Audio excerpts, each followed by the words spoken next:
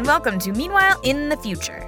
Meanwhile in the Future is a podcast about what might happen tomorrow, or next year, or in 100 years. Every week we take on a new possible future.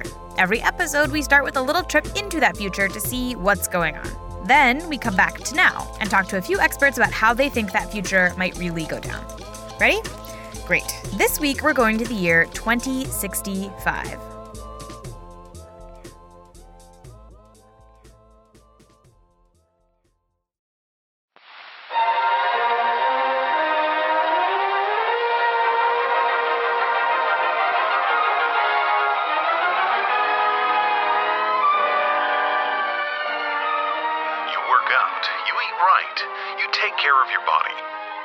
You want to be the best you can be.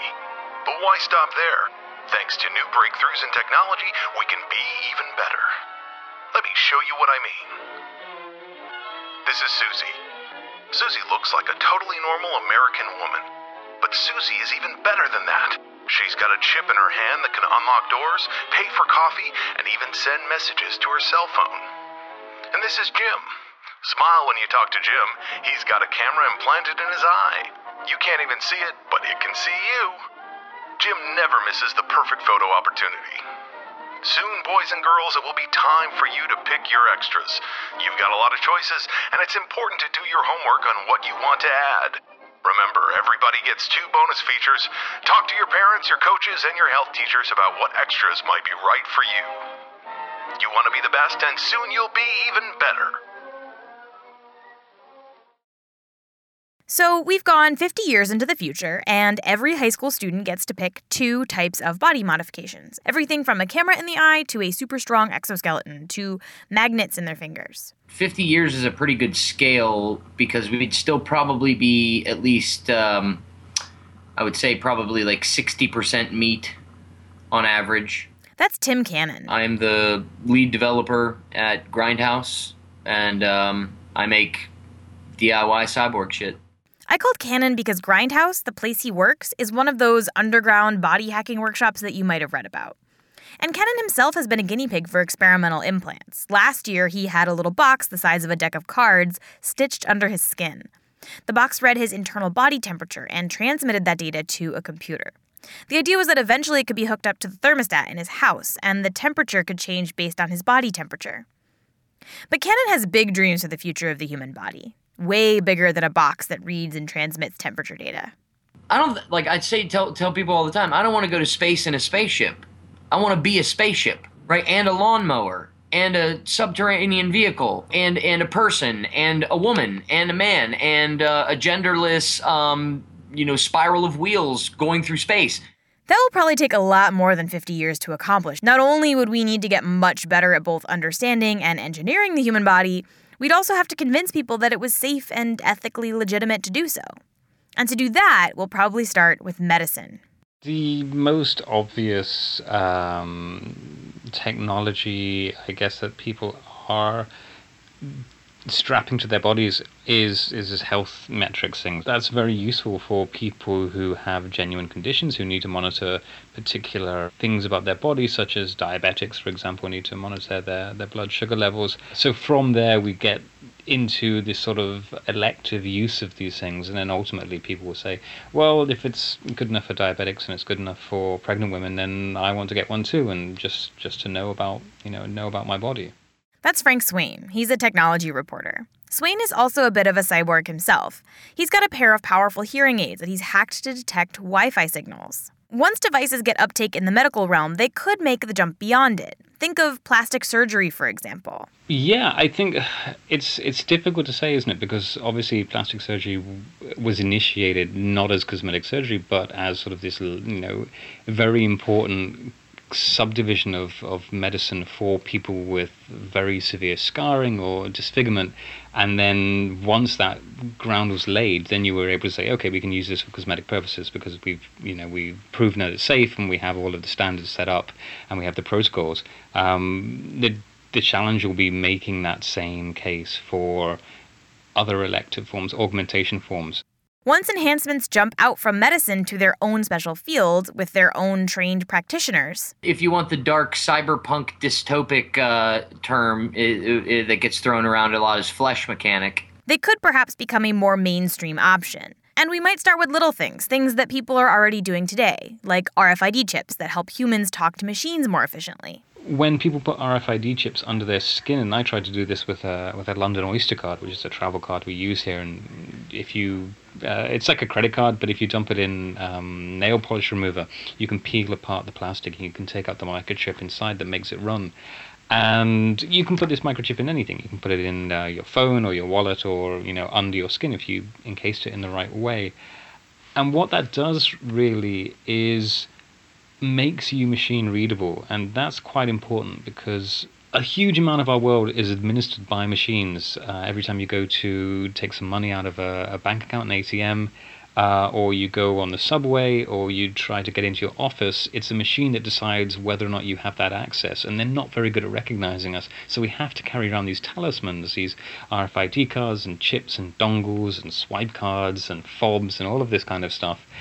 And implanting one of them under your skin is sort of a very crude way of trying to enmesh your digital identity with your physical identity. But I find that really, really fascinating. I find that idea of trying to push together those two different parts of your life that are really essential and get them into one, really because our world is controlled by machines and they don't recognize us particularly well. From there, implants could become more and more intense and more accepted. Here's one way to imagine the future. This is exactly the sort of thing that I can see in, the concept of like vocational training, right? When you're in 7th grade or 8th grade, sometimes they ask you if you want to choose vocational training over traditional high school paths. And so I can definitely see in the future some people kind of saying like, well, I would be probably wanting to take the mathematics and technical path, and they'd be like, well, then you're going to be a lot of brain augments and a lot of math coprocessors and a lot of this and a lot of that, right? Whereas maybe somebody who is an artisan or a craftsman might want arms and limbs that have a whole bunch of different tools for sculpting clay and burning wood, right? Like if what you really want is to be a mountain climber and not go to college, maybe you save up and grab implants that allow your lungs to more effectively get oxygen when in oxygen-deprived environments and seep hydration out of the ground, automatically filtering the snow. And here's also where we get into some big questions. What should be allowed and what shouldn't? How will we deal with the fact that some countries might allow certain implants and others might not? What happens when people turn those implants into weapons? There's going to have to be like things like, hey, you flew to Russia and they don't keep records on this type of implant because it's an outpatient procedure and we don't know if you got one. So until you go through this really humiliating medical procedure, you can't come back into the country. And that's terrifying. Things like prosthetic limbs, if you think about that, the functions, even if we get into sci-fi territory, how strong should a prosthetic arm be? Should you be able to, bend steel and punch through walls? Most people would say, well, no, that would be very dangerous. But we don't limit how fast people can run or how much muscle they can build up in the gym. So who gets to tell someone with a prosthetic limb how they're allowed to use it and how strong that limb is allowed to be? That's a really, big question mark. Right now, the best we can really do is give someone a little chip that can open doors or a magnet that can give them the power to detect electric fields.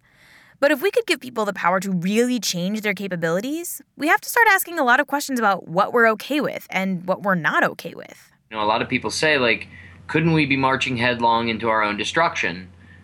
And my answer is absolutely. We definitely could, but I don't really think that it's going to go any other way. The uptake of these technologies is going to be really interesting to watch, too. Take Cannon and Swain, for example, two people very interested in cyborgs and technology. But they have very different ideas about what the human should be. When I asked each of them what their ideal implants would be, I got wildly different answers. Here's what Cannon said. They're very boring. I get this question kind of a lot. I would get a math coprocessor, which would basically just allow me to throw any sort of equations against it and then map them to whatever context I'm asking in. And then probably some sort of direct connection to the internet that was somewhat intuitive. Kennan would be fine leaving the human body behind entirely, especially the human brain. Swain thinks about it totally differently. Yes, he would like ears that work, but here's what he said when I asked him about what other implants he might get. Other kind of implants, goodness, I'm so happy being human. I'm happy. I'm just thankful for having a body that works. I don't think that I wouldn't push it. I don't feel like I'm missing anything. It's always interesting to hear people talk about enhancements because, again, their desires are often quite pedestrian, and yet they think that this enhancement is going to somehow fix their life. To say, oh, I wish I had cameras in my eyes so I could just take pictures of things when I see them. And you think, well, you have this fantastic billion neuronal connection, complicated machine for remembering things in your head that is more complicated than anything in a known universe. Just use that. And it's the same for my hearing aids. I could hack them to hear, ultrasonic, so I could hear dogs whistling or whatever. But I don't want that. What I want to do is be able to communicate with my loved ones. I want to be able to, if I ever have children, to hear them and have conversations with them. Those are the important things.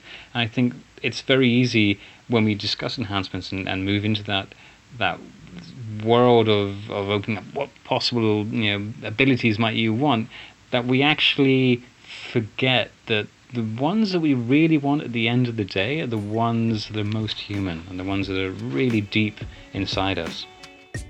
For more on what body hackers are doing now and what they hope to be doing in the future, head to Gizmodo.com, where we'll post links and more information. Meanwhile in the Future is a podcast from Gizmodo. It's produced by me, Rose Eveleth, with help from the Gizmodo staff. The intro music is by Asura, and the outro music is by Broke for Free. Special thanks this week to Matt Novak. If you want to suggest a theoretical future for us to explore, you can reach us in the comments, on Twitter, or by email at overthinkingit@gizmodo.com. That's all for this future. Come back next week and we'll travel to a different one.